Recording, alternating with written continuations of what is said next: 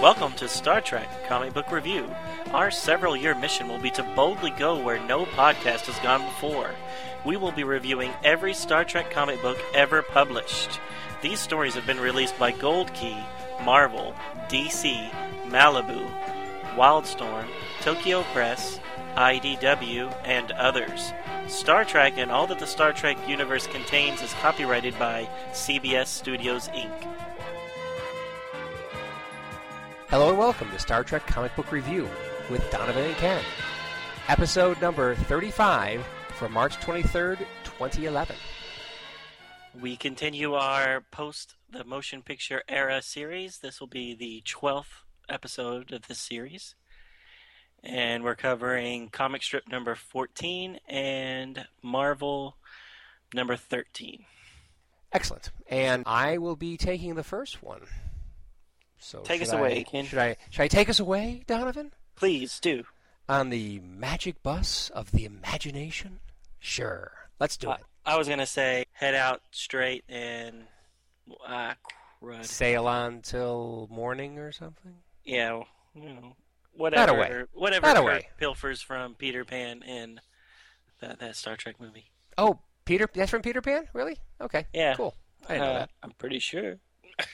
Oh, I don't know. I never heard it before. But I think it is because it's Peter Pan's whole thing is that he never grows up, and then in Star Trek 2, that's when he uses it, and that was right after he says he feels young, or is Star Trek 2 not when he says it? I don't remember. It's at the end of one of the earlier ones. It could have been 2. Yeah, but now I'm thinking maybe it wasn't 2. So it definitely wasn't 3 because things did not look too positive for the Enterprise at that moment. Right. All right, so take us away, Ken.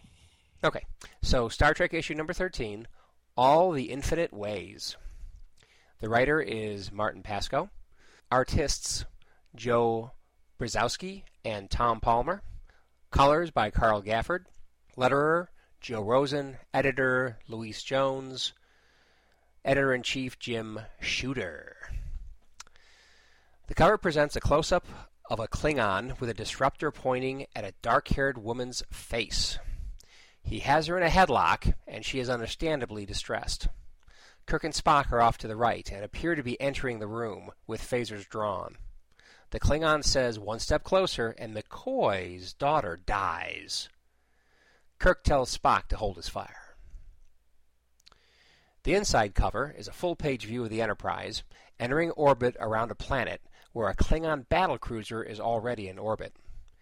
Via the captain's log, we find out that they are in orbit around the planet Hephaestus, a resort planet.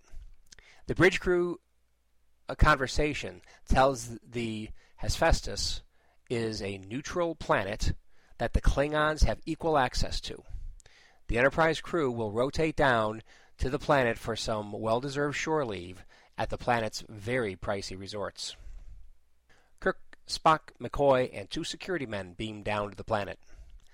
Spock and Kirk comment that they are looking forward to meeting the Hephaestans, as they are intelligent simians. They make their way to the planet's council chambers, where they meet with the council to discuss possible trade for the planet's dilithium and pergium reserves. As they depart, an attractive woman and a Vulcan man observe the landing party. She is McCoy's daughter, Joanna, and the Vulcan companion looks an awful lot like an older version of Spock. The first day's meetings conclude, and President Mookie offers full use of their facilities to the Enterprise crew. As Kirk leaves the chambers, he is accosted by Kag, commander of the Imperial cruiser K'Golf. He accuses Kirk of deceit in his attempts to obtain the planet's resources for the Federation, and that the Klingon Empire will protect against that plunder. Kirk says if his assessment is correct, who will protect the Hephaestans from the Klingons? Chekhov, Sulu, and Spock are preparing to enter the famous Hephaestan hot springs when they hear a Hephaestan scream. Chekhov is first on the scene to defend the Hephaestan, who is being attacked by a Klingon bastard! You Klingon bastard! You killed my son!" Spock follows into the hot springs mist to witness the struggle.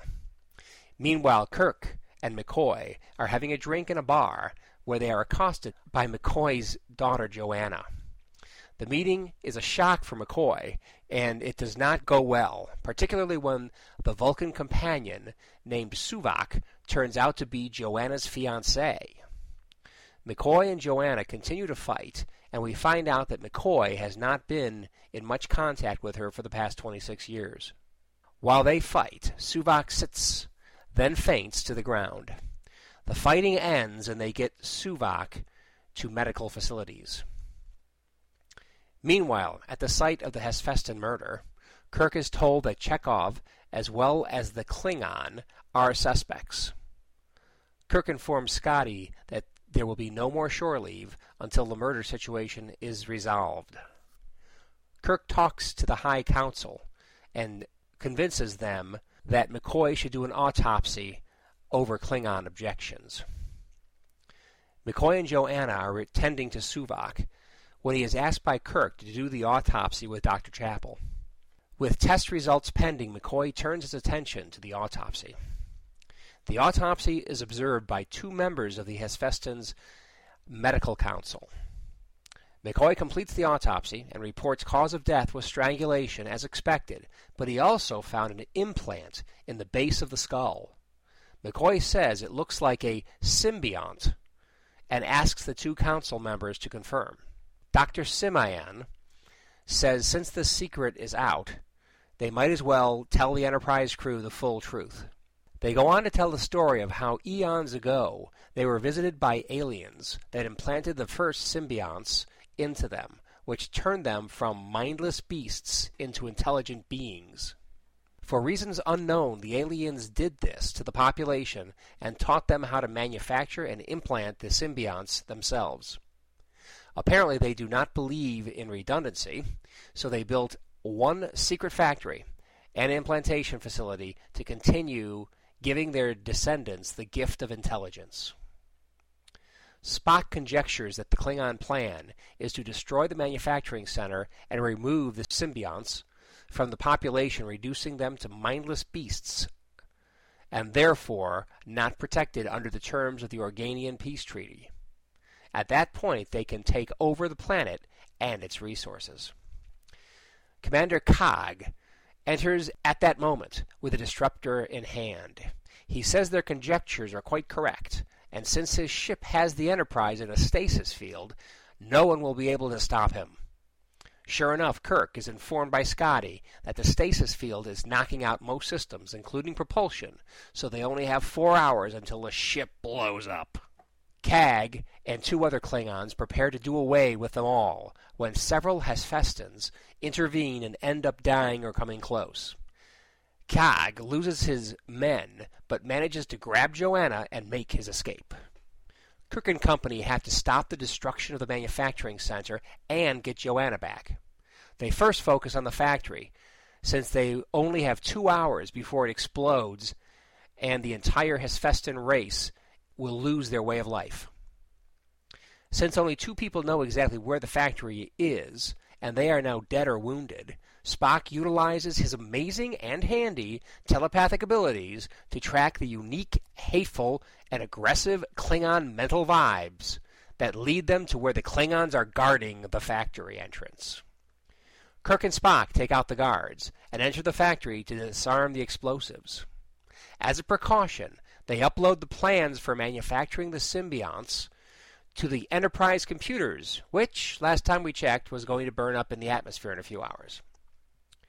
In the meantime, McCoy and Chapel get the blood tests back that tell them that Suvak has chorecystiosis, which is lethal without stromboli, natural stromboli, which they have no access to. Suvak awakens and tells McCoy that he can locate Joanna since their minds joined during his 8th Ponfar. McCoy tells him he will die if he tries. They can't find the explosives, so Kirk and company start gathering up all the symbionts they can find when Cog enters again with a disruptor in one hand and Joanna in the other. He states that no one is going to escape the blast, including him. At that moment, Suvok jumps the Klingon from behind and uses the last of his strength and holds Cog. Just in the nick of time, the Klingon battlecruiser's D-sized batteries run down to the point that they can maintain the stasis field no longer on the Enterprise. Freed from the field, the Enterprise systems start coming back online to the point they can beam the landing party away from the explosion, but unfortunately without Cog or Suvok. Later, they are able to provide the Hephaestians with computers to download the symbiote blueprints to, and the intelligent apes start to rebuild their facilities. Words from Spock convince the depressed McCoy that he has a chance at reconciling with Joanna. So the story ends with McCoy heading off to try. The end. So, did you kind of gloss over the big fight with McCoy and his daughter? Or did I miss it? No, I talked about it. But I talked about them continuing to fight until Suvok sitting down and then falling over. Right, but then they start fighting again, and that's when this story, one of the two comments in this story that I thought was a little weird. Well, actually, there's three things in this story that I thought was weird. Do you mind if I go ahead and talk about those real quick? No, go right ahead. All right, so in regards to this fight there on page 18, I think this is after he tells her that Suvok's going to die, and then he's basically like, well, maybe this is not so bad, because how can you marry him because he's a Vulcan, and he won't even touch you except for once every 8 years. And then she makes a comment that that'll actually be better for her than it was for her mother. At least when my husband doesn't touch me, I'll know why. Mm-hmm. And then McCoy just slaps her across the face. Yeah. Is that not weird? I mean, one, her argument is that you didn't have enough sex with my mom. And that makes him mad enough to smack her across the face? Well, yeah. Well, okay. So I did mention the fights because there was a lot of fighting going on, and this is a synopsis. But there were multiple points that she made. One also being that McCoy was always at the hospital so much that he had never had any time for the family. So I did think that particular one about knowing why the husband wouldn't touch her, the mother, that was a low blow. And it's like, and yes, I do agree. I thought that was kind of an interesting thing to slip in there. I mean, what backstory are they trying to tell here? Right, and to have McCoy Haul laying his hands on her. I mean, it just seems wrong. Yeah, it's hard to feel sorry for McCoy anymore because that's the way he treats his daughter. Well, not only that, I mean, apparently he hasn't kept in very good contact with her over the past 26 years. I mean, he paid. They did mention that he paid for her medical school. He did write or whatever, but sounds like there wasn't too much visiting going on. Right, and this is not the first time we've seen her in these stories, because she was in one episode or one issue of Star Trek: The Early Voyages. Yeah. Or, I'm sorry, Star Trek: The Untold Voyages, and it was a similar background that she was... it's at least one other story had her in it. Was there a third? Well, the third one, the first one that we read that had his family in it, it was the one with his ex-wife, and her name was Joanna. Yeah. And then later, that was comic strip number 3. And then in Untold Voyages number 3, it had his daughter, Joanna, and it was kind of a similar thing where she hadn't seen him in years and years and years, and she was going to go off to be a nurse, and she gets captured by the what's his face? Yeah, the guy from the Miri episode. Right. Anyway, but when they trot her out, it's the same theme. It's them getting back together for the first time after a long departure. Now, the previous one at least was a little positive. This one has a lot of conflict. I mean, this story has a lot of conflict and a lot of negativism. I mean, she doesn't look very good. I mean, there's very little positive coming. Positive vibes are not coming from her, and they're sure not coming from McCoy either. So It's not a feel-good relationship between those two.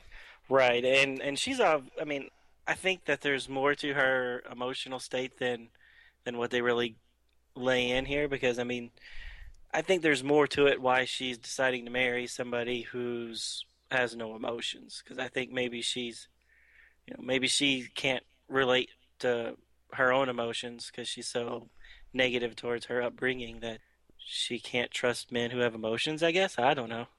I think that's what they were trying to get at, or at least that's what I thought they were trying to get at. So, like, she wanted to have a man just like Daddy or something? Or she wanted a man that couldn't hurt her like her daddy or something. I don't know. I don't know. Yeah, well, you can read a lot of things in here. And so, basically, I think the writing was pretty good in this comic. I think it's a lot better than a lot of comics. A lot of the comics just really keep things at a light, action-y, not a lot of very complicated themes going on, written for kids. Right. This has obviously been written a little more for adults. I mean, there's plenty of action, that kind of stuff going on too, but at least they're taking the audience a little seriously. So I do like the writing. I agree with you on that. Just that one conversation with him, that her comment and that being enough to make McCoy strike her. Yeah. I mean, that was the 3 panels that I thought really didn't belong, because I don't see McCoy as being a violent person, and he would beat his own daughter, or even hit her once. One hit. Well, yeah, obviously, I mean, for McCoy to leave, for 26 years or something, and apparently not, really go back to visit or anything all that time, especially for his daughter, something really nasty must have happened there in that marriage. Right. And that particular thing that she had mentioned obviously elicited a lot of emotion from McCoy. So who knows what went on back then, but obviously some nasty stuff. Yeah, I mean, we read the other book, the Real McCoy, and then there was that novel Shadows of the Sun, which kind of delve a little bit into their relationship, that McCoy's wife cheated on him with their one of McCoy's best friends, and then she ends up running off with him, and I mean, so even different continuities had kind of the same backstory as to what happened to McCoy and his wife and where their daughter ended up. Interesting tidbit about the daughter Joanna is that she was actually created by DC Fontana and Gene Roddenberry, as they were going to do an episode in season 3 that had Joanna, being the estranged daughter, come on the show and kind of have Captain Kirk and her not necessarily getting together, but the threat that would happen, and kind of seeing McCoy as the crotchety old dad kind of thing. But yeah, so I mean, I guess there was a quote of Roddenberry saying that was going to be a story, and then it never came up in season 3, and they were going to do it in season 4, but obviously it got canceled. But I just thought it was interesting that Joanna as a character had her roots even that far back. So that was one of the things that I thought was odd about this book. The other one was Joanna says that she met Suvok because she was his private nurse for a while, and then they got together or whatever. And then when Suvok is kind of delirious and he wants to go save her, he says that they met on his 8th Pon farr, which seems odd. I mean, they met and consummated this relationship at the same time. Did that seem odd to you, that their stories didn't quite match up? Not really. I mean, the main point there he was trying to get across is he basically had some psychic leak to her. Exactly. Yeah. Through an implied sexual act. Right. And then the last thing that I thought was weird, and these all seem kind of in the same vein, is when McCoy and Kirk are having drinks at this nightclub type thing, when Chekhov has the fight with the Klingon, they kind of look like they're at a strip club. They're sitting at a table in bathrobes, and there's a girl. They're all in bathrobes on this planet. But there's a girl on a table with very little clothes, kind of dancing around. and you're just like, are they at a strip club? And then when Kirk has to go leave to take care of Chekhov, he's like, "Oh no, McCoy, you stick around and finish your drink." Uh-huh. Again, those three things in this book just kind of like, this is different for what we're used to. And look at those poor two security guys. They're just like standing there in full uniform, standing up. Well, you notice that the one on the left is not looking at McCoy or Kirk. He's looking at the girl on the table. His head is completely turned. Yeah. It's turned, definitely. Yeah, sure. So, anyways, those three things I thought were, like you said, not necessarily written for kids, but also some of it I didn't think stayed true to the characters that we've seen in the show. No, they did take them in new directions, didn't they? McCoy, in particular. Right. And yeah, I'll be honest with you, reading these names and hearing you read them to me, I get two totally different pronunciations. Yeah, well, your pronunciation is right. Just when I was reading it and I saw that it was President Mukai, I did not hear the word monkey when I was reading it to myself, you know. Oh, that's good news, President Mukai, but it was a weird word, so I just kind of skimmed over it and kind of filed it away. That's his name. And then when I hear you pronounce it, I'm like, his name is Monkey. Yeah. He's a monkey, and his name is Monkey. And then later on, Dr. Simeon, and I'm like, yep. Really? I did not catch that. I was reading it. Yeah, Dr. Simya, which is suspiciously close to Simeon. Yes, I do agree. That is kind of funny.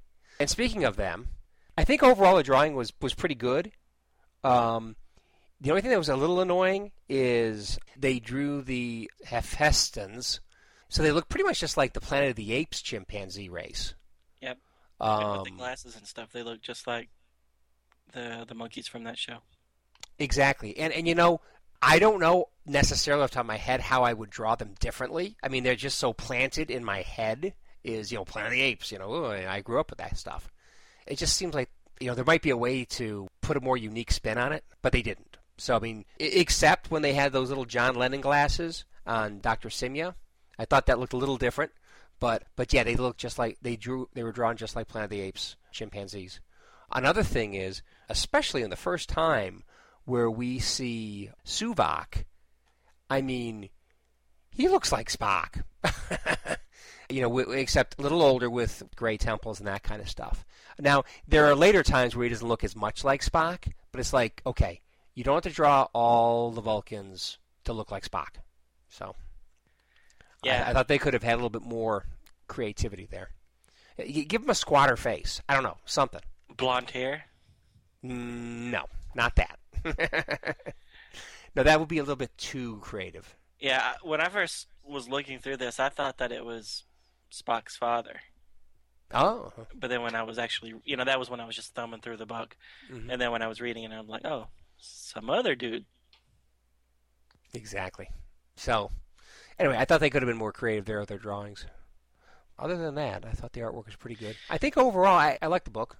Yeah. Well, in regards to the artwork, because I think I might have a different take on it than you. I mean, okay. Just look at that last page where Kirk and McCoy and Spock are all kind of in the same panel talking. It's the second to last panel in the whole book. Oh, right. Yeah, when I was reading this, I didn't know who anybody was, because Kirk and McCoy look nothing like they're supposed to, and the only reason I knew that was Spock is that he has giant ears. Yes, that's true. And but if you look at some of the panels on the same page, you know, some of them McCoy looks pretty much like McCoy, but yeah, there are some other ones where, like, there's that top right hand one where McCoy is frowning, kind of looking off in the distance as Spock is talking. That doesn't look that much like McCoy either. But right, it was very hit or miss. I thought that it was, you know, it either looked really good or it just looked like a white dude standing there. And sometimes it seemed like they were blonde. Sometimes it seemed like they were darker haired. It was like they didn't even have that consistent. And speaking of white dudes, when we get to the next comic strip, oh yeah.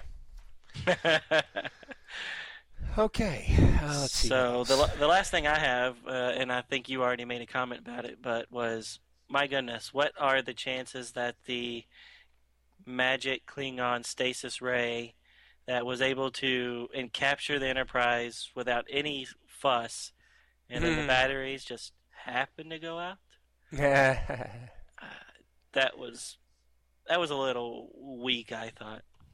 It was weak, but when you think about the killer weapon that the Romulans always had, it's like it took so much power that their cloaking device had to come down, or So they have an awesome weapon, but there's a price for that weapon because it takes too much power. But it had 15 minutes before the Enterprise was going to destroy itself because of being in the stasis ray, and then 15 minutes before the Enterprise is going to explode, the batteries run out.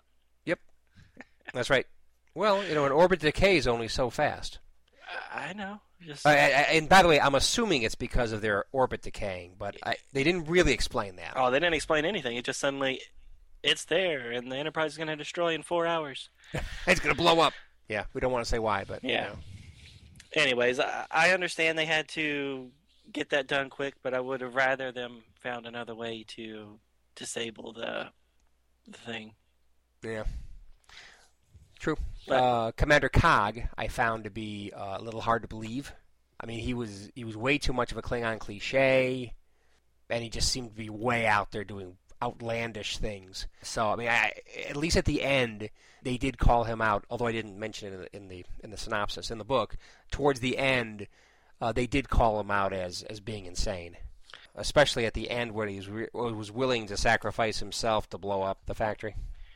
Right, and I wasn't going to talk about that, but I mean that kind of seemed weird too. That if you destroyed the factory, suddenly that whole generation's. I mean, you would still have a whole generation of kids with the implant already that are still going to grow to adulthood before you get another generation who aren't intelligent. So well, true, but the other thing they said in there, which I think is totally whacked. Is I think they actually said something about either killing or removing the chips from the other inhabitants. Yeah, but I thought they said they couldn't kill them because that would break the treaty. But they were doing it so that I don't remember them saying that. But I mean, but it might have broke the treaty. But I mean, that's a good point. I don't remember them saying it though. Well, that's what I was thinking. I thought that's why he was going to destroy the factory and let the ape people turn back into apes, because then there wouldn't be a sentient species on the planet, and the Klingons could take it over without breaking the treaty. Yeah, but to your point, there's I would think thousands and who knows millions of inhabitants on this planet. Right. Yeah. So I mean, they said they implant the kids when they're very young. So I was thinking, maybe a month or two after birth they get it. So I mean, you'd have to wait until that last kid, who's only a couple months old, dies as being an old man before you could then go in there and take over the planet without breaking the treaty. Just seemed a little odd. It is odd because they did talk about the idea of dealing with that somehow, but I don't think they explained it very well. But I do like how they mentioned the treaty, the Organian treaty. Yeah, and not the first time too. I mean, they in a fair number of these comics, they do make references to it. Yeah, but I think this might be the first time they mentioned it in the Marvel comics, because the Marvel comics had the stipulation that if it wasn't in the first movie mentioned or seen on screen, that they couldn't use it as they couldn't use it for continuity. Right, they couldn't use anything from the show in the new comic strip, or the comic books, unless it was in the movie. And I guess that's how they could bring Joanna in it, because she never actually made it on screen, even though she was part of the series Bible that they wrote for season 3. Because that episode was never made, they could then use her. But that's why you don't ever see Romulans or anything in the Marvel stuff. What? That's weird. Yeah, well, it's not the first time Marvel's been limited like that. I mean, they had a Battlestar Galactica series, and all they had the rights to was the first miniseries, and so they couldn't make reference to anything else that happened on the show after that. So they kind of made up their own thing, and they were like saying, okay, from the miniseries until episode 1, the Battlestar Galactica was stuck in this alternate universe, and then it gets out, and then episode 2 starts from there. No. But it's funny Oh because when you're man. reading those books, you read the letters pages, and the same with the letters pages on here. You'll see, people writing in, "Why aren't you bringing up, so and so and so and so?" And they're like, "Well, that's because they were in the TV show, and we don't have the rights to those characters. We only have the rights for the movie." So, Why could they bring Joanna? Okay, so because she was never actually on the show. okay, so not just what was in the movie. It could be anything in the movie or anything in the Star Trek universe other than what was in the TV show. Exactly. Yep. Hmm. So that's why they couldn't do Romulan story. That's why they couldn't do, Khan or anything else that was that actual character or species in the movie or the TV show. Wow. And I That's don't know. pretty limiting. Yeah, I don't know why they did it that way, but it's just funny that Marvel, who had the rights to Star Trek and Battlestar Galactica around the same time, both of those series seem to have the same limitations. Wow. They went with some pretty strong limitations. Anyway, All right. and then you have Gold Key that probably had the rights to do it, but they just frequently didn't use it. They just made up their own stuff. Yeah. I do like now that, as of DC, who got the rights after this series that we're reading, it seems like from that point on, every Star Trek franchise was able to do pretty much anything they wanted to with older characters or older storylines. As you would think. Yeah, it makes it better. Yeah. All right, anything else on this one? Not a thing, man. All right, let's jump into Star Trek the comic strip that came out in your local newspapers from September 5th, 1982 to October 30th, 1982. So I probably should have mentioned this last week, is that, Star Trek II, The Wrath of Khan came out June 4th, 1982. So these are coming out, a good 5 months after the last movie came out. And so this is the first comic strip that doesn't reference The Wrath of Khan, the movie, per se, but they do wear the new uniforms. So Spock's still alive, so it obviously happens before The Wrath of Khan, but they are sporting the new threads. Cool. This comic strip is not titled, but the writer is Martin Pascal, and the artist is Patrick Shigintani. Bravo. Shigintani. That's a tough one. Yeah. So, like I said, crew wearing the new uniforms. Gotta love it. All right. So the Enterprise is en route to a place called Manark 5 to meet with an ambassador of some sort. They're there in a hurry, so in their haste, they're going to travel through what is called the Deltan Graveyard. This area of space was once littered with the remains of thousands of ships during the Great Deltan War, which I've never heard of, but we're going to go with it. As the Enterprise is passing through, they witness two merchant ships attacking each other. They try to go around the trouble, leaving this little squabble for the local authorities to deal with, when the two ships start attacking the Enterprise and then turn tail and try to run. The Enterprise disables one of the ships with its phasers and then holds the other in a tractor beam to prevent it from fleeing. Kirk orders the beaming of the two captains from the two ships to discuss their issues. The first man, who is called Captain Krieger, arrives, and shortly after that, the second captain, named Regis, arrives with a female lieutenant named Zaya, or Zaya. So Zaya starts whipping her phaser around and threatens to shoot everyone, especially Captain Krieger. Spock is able to talk her into relenting her weapon, and as everyone's focus is on Zaya, the two captains start planting bombs there in the transporter pad. So they're not actually feuding. This is obviously some sort of ruse to destroy the Enterprise. So Kirk and Spock then start to give the guests a tour of the ship. Zaya and Krieger start fighting there in the hallway, and as they're fighting each other, Regis plants another bomb during the confusion. Once the fight is over, Kirk finds Zaya's bracelet, but Spock and Zaya has already gone off on a private tour. Kirk takes the guests to the conference room, and as soon as he gets there, the bridge calls him to come up and review some unusual scans from an incoming wreckage. Kirk allows the two guests to join him on the bridge. Once there, they secretly plant yet another bomb. As Zaya and Spock arrive on the bridge, the first bomb goes off in the transporter room, and the two captains, along with Kirk, are beamed over to the merchant ship.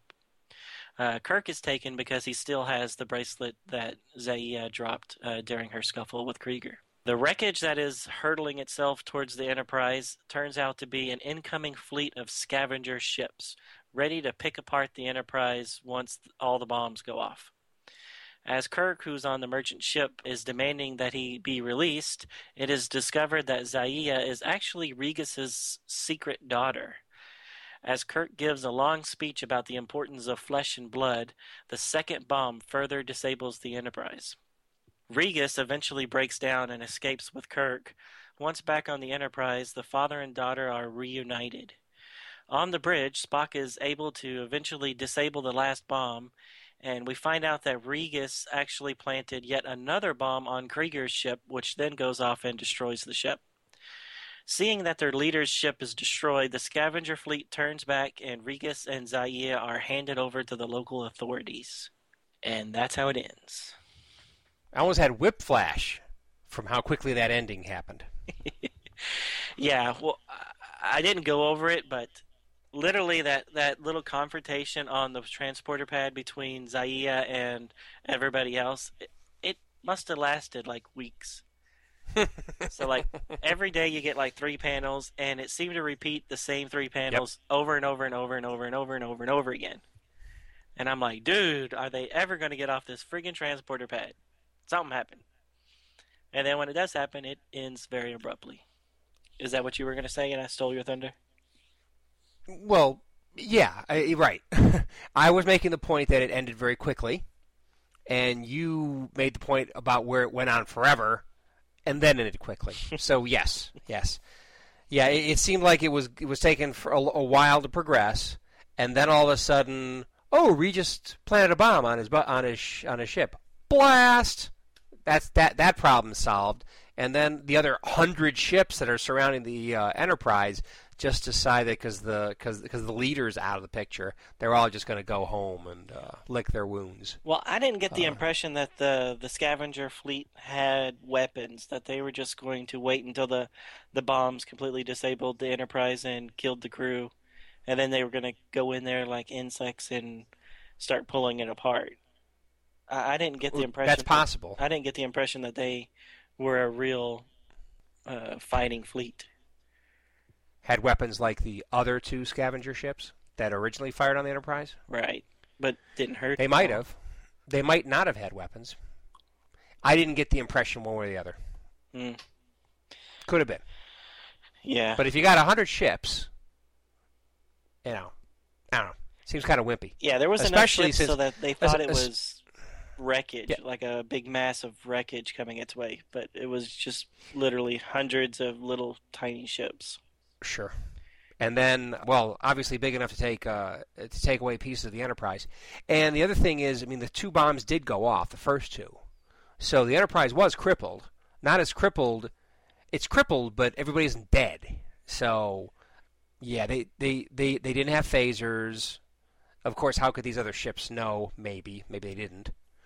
The 2 blasts did disable the ship. They just didn't disable life support, which is what the third one was supposed to do. Yeah, so is life support only housed there on the bridge, so that if you blew up the bridge, Unlikely. suddenly life support for the whole ship is down? Unlikely. Yeah. You'd think it'd be in engineering. Right, or maybe you would like have a redundant safeguard so that if one... Redundancy? You mean like factories to make little chips? Yeah. Well, no, just so that if the bridge took a good hit, then suddenly everybody else on the ship doesn't automatically die. Well, the Enterprise D definitely had an auxiliary bridge. Did Enterprise A? It was never mentioned, but I think it was always planned that the saucer section could detach from the Enterprise. Oh, really? Yeah. A also? Cool. Yeah, I think that if you like read some of the the material that came out at the time. I think even the Enterprise, just the NCC 1701 technically could as well. Just what I read said that it couldn't go back together without being in space dock, but it was built that it could detach. Eject off of it had to. Yeah. Which I always thought was a cool idea. Well, it kind of makes sense, doesn't it? I mean, if your warp reactor, which of course is the most explosive thing on the ship, is in the engineering section, it'd be good to get away from that if you couldn't eject them. Like, as we saw later, in later movies and TV series, you could eject warp cores, but I don't remember them talking much about that in the earlier shows. Yeah, you'd want to get away from it, if you could. Right. Not that helped the Enterprise D, darn it. Well, that was because the Duras sisters had the shield configuration, and they could just blast right through it. Well, yes, but the thing is, the engineering section, don't you love getting into this kind of stuff?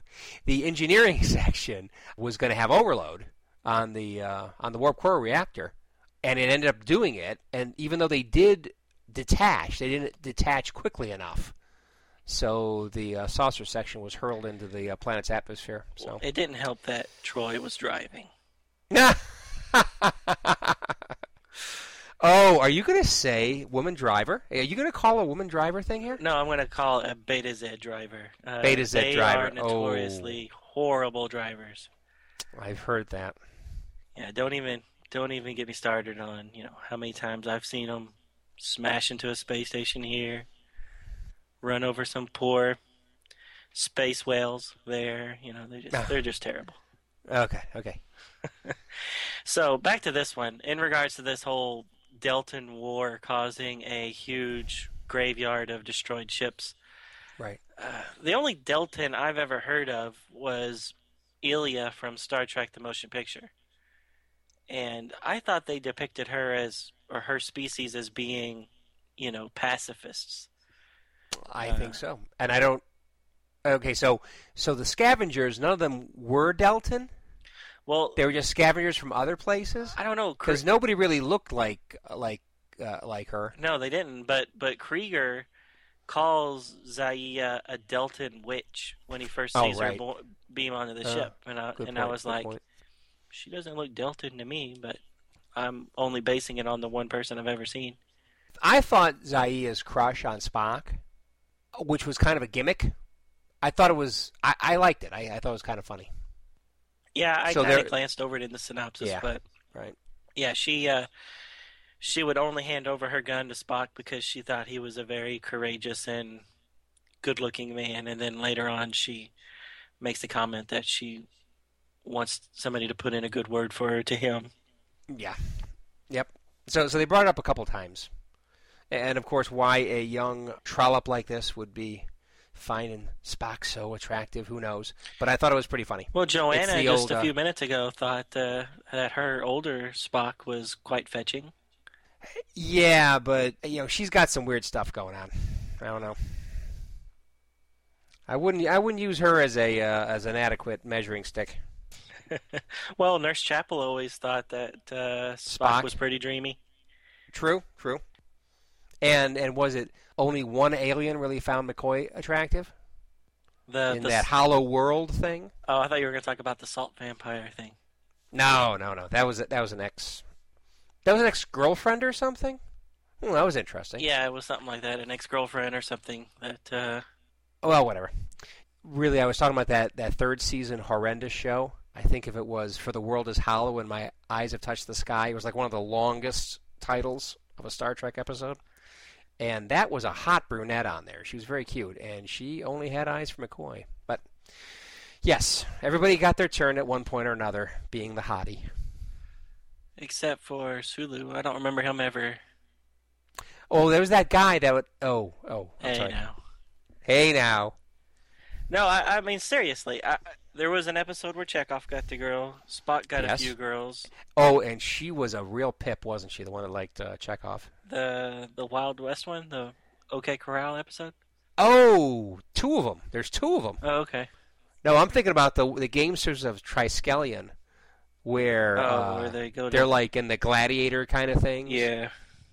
and this big, mannish almost woman likes little Chekhov. Yeah, that's funny.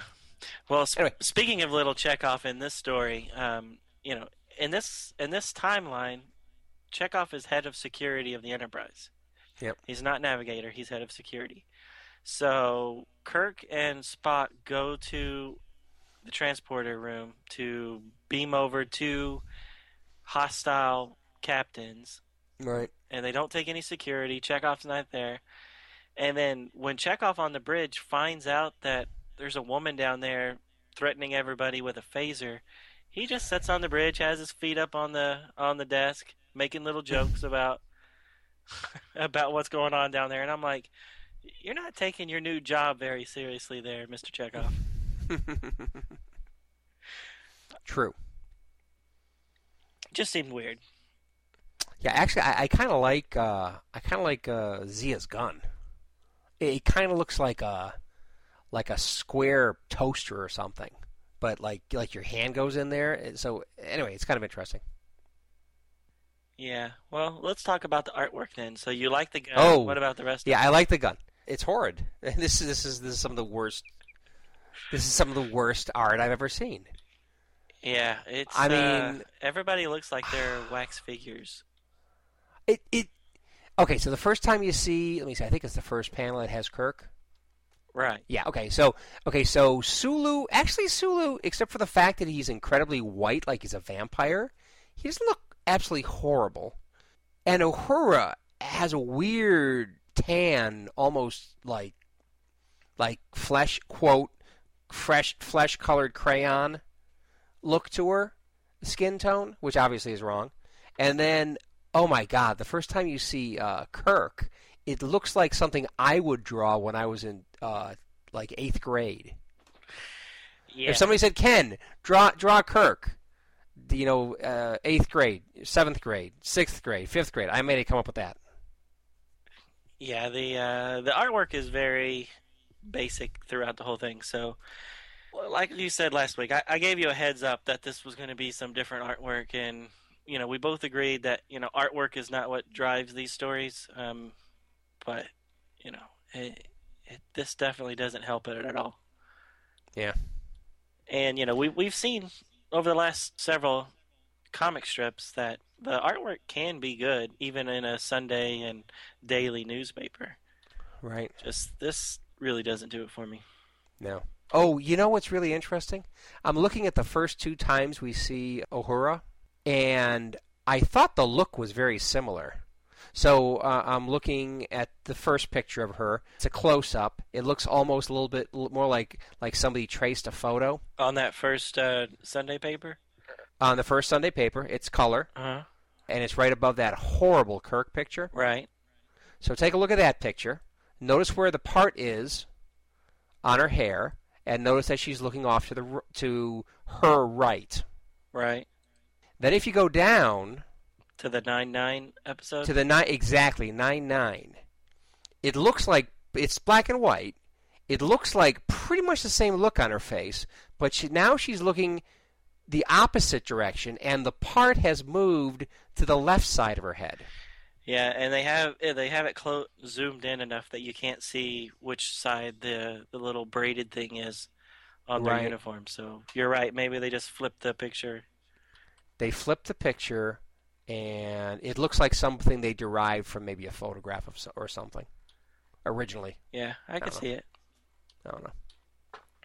Well, I'm going to be honest with you. When I was just thumbing through here before we started reading it, I was kind of excited about this story because I saw the pictures of Zaya holding the gun, and I didn't read anything about it, so I didn't know the context. And I was hoping that this was going to be that bounty hunter that we saw several stories ago that was on that mushroom planet with the little guys. Yep. Because kind of like a Boba Fett kind of look to her at first. Yeah. So when I was going through here and I see that she beams on, and then suddenly she pulls out a gun and starts waving it around, I'm like, oh great, they're going to bring her back. And then when I started reading it, I'm like, oh no, that's not her. Yeah. So I'm still holding out that maybe she'll show back up, but my hopes are waning a little bit. Well, different people are in charge of writing and production now. True. Right? Yep. The strip. Yep. I thought it was odd that the first bomb blew up one transporter room and it knocked out all transporter ability. I know in the original series they only went to the same transporter, or so it seemed. Mm-hmm. But don't they have more than one transporter room? See, I had the same question because I honestly don't know. Uh, I know that the Enterprise D, they make reference to having multiple transporter rooms. Yep. Right. But I don't know how many transporter rooms they have on the Enterprise A, or this is not the A, but this is the original Enterprise, but I honestly don't know. I would assume there would be more than one, but you would hope so. I mean, it's a pretty good size ship, and when they want to evacuate people, you need more than one. right. Plus, hello, redundancy, but Yeah. Right. that would make it less interesting in a story like this if you had multiple ones. At least the pirates, or whatever you want to call them, didn't have some sort of stasis ray to just stop the Enterprise and destroy it in 4 hours without explanation. And then would release them because their batteries ran dry at just the right time to allow a beam out before an explosion kills the main characters. That would suck. Yes, that would. Although, Krieger was a pretty main character, and they blew him up pretty easily. Oh, for the Scavenger Wars TV show as opposed to this one? Yeah. Speaking of which, I thought this whole plot to have these little bombs planted and have 100 ships converge and have your two ships act like you're infighting or something. And by the way, if you were really in a hurry and you were cutting across this part of space, why the heck are you stopping to try to work out a dispute between two scavengers? I mean, anyway, I don't whatever. think they did. But they were going to try to go around it, but then they ended up attacking the Enterprise. Yep. Okay. Fine. So, but then they're trying to work out the dispute between the two scavengers that are having issues. It's like, what? Anyway, but my main point that I wanted to talk about is this all seems like a pretty involved plot. I mean, the Enterprise just came into this part of space. They're trying to cut across it quick. I don't know how long they've been going through the scavenger yard, but at least the way the story narration is going, it doesn't seem like they've been in all that long. And then all of a sudden, these scavengers are able to come up with the plan, get the explosives put together, stage the ships, know what they're going to do with the story to try to get onto the ship and plant the explosives. I don't know. I just thought this was pretty far-fetched that they were able to organize all this. Unless, of course, this was a plan that they had come up with ages ago, and the Enterprise just happened to be the first ship that fit the bill. Yeah, I don't think that's the case. Yeah. So. Yeah, and I don't really understand the whole secret daughter thing. I thought that was a little not necessarily needed, and maybe the only reason why they put that in there is because we know that Kirk's going to have a son in Star Trek 2. And everybody reading this has probably already seen Star Trek 2 5 months ago. Right. I don't know. It just seemed weird. Well, and the only reason I see for it is that the storyline had to get Kirk back to the Enterprise. Somebody had to get him there, and this would be a motivation for Regis to do it. It would be a motivation. It gives him a reason to do what he did. Right. But. Yeah, and not to keep harping on the artwork, but they drew Krieger and Regis the exact same way. They're wearing like a Jedi hood, and they have the little Obi-Wan Kenobi beard. Sure. And so the only time I could really ever tell them apart was on the Sunday paper when Krieger was wearing green and the other guy was wearing brown. Blue.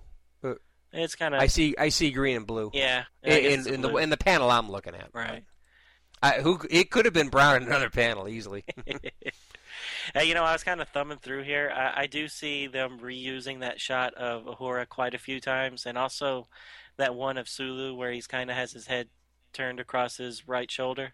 Oh, really? Yeah, they reuse those two panels quite a bit, and I'm sure there's more. Those are just the two popping out at me. Right. So we're going to put this at the beginning, but I found out that the Peter Pan reference is actually from Star Trek 6th undiscovered country. Oh. So that was the one where at the end Kirk says to Sulu where to go that way? And Yeah, because they don't want to, because they know that they're supposed to go back to space dock and they're going to retire the Enterprise. Oh, right. He tells, well, who was was Sulu on the ship at that time, or was Sulu on the Excelsior? Whoever was driving. Yeah, exactly. So, anyways. So it was from 6? It was that long? Yeah. It was from 6? Yeah, it's like one of the last lines in Star Trek. Movie series. Movie series, right. Cool. So anyways, anything else on this issue, this comic strip? No, there's nothing else.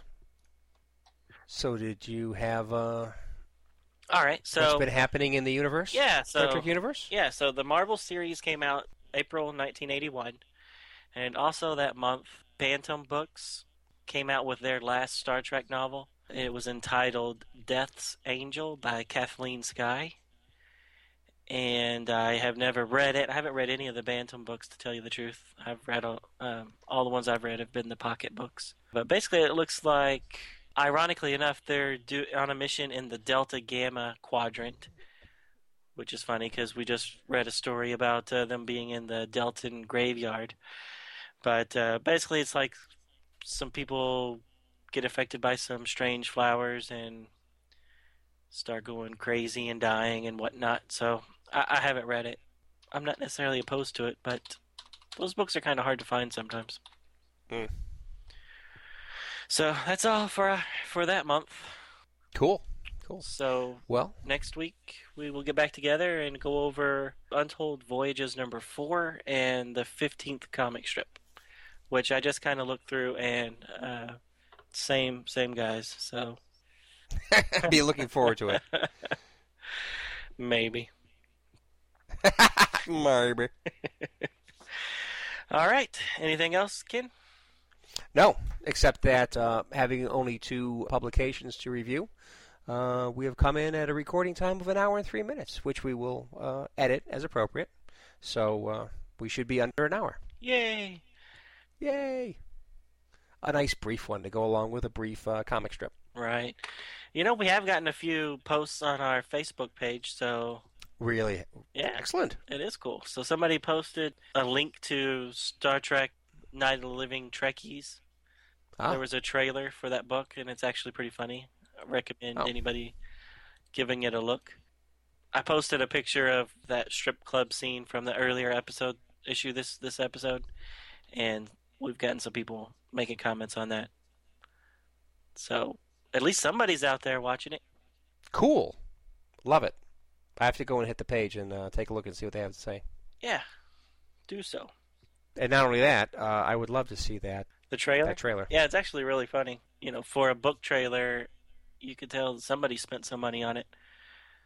It looks pretty good. Now, this is the Night of the Living Trekkies, so this is the one where it's not the crew or anything like that. These are Star Trek fans that turned into? Yeah, they're at a Star Trek convention in Austin, Texas, and a zombie epidemic breaks out.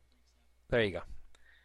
So I didn't know, but the book's actually co-written by Kevin J. Anderson, who has written quite a bit of Star Wars novels. So all the more reason why I think I might be picking that one up.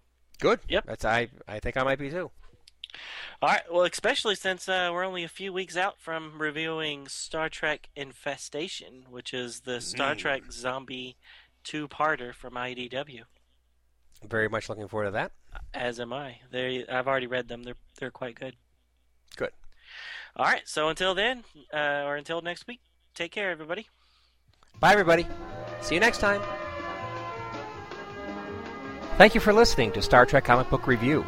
All Star Trek stories and characters are copyrighted CBS Studios Incorporated. All music, stories, and characters discussed are for entertainment purposes only. You can email us at startcomicbookreview@gmail.com. Visit us at our website, www.stcomicbookreview.com. Subscribe to us via iTunes, or friend us on Facebook at first name ST Comic, second name Book Review.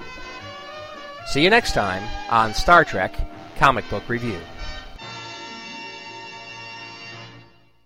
Let's get the hell out of here.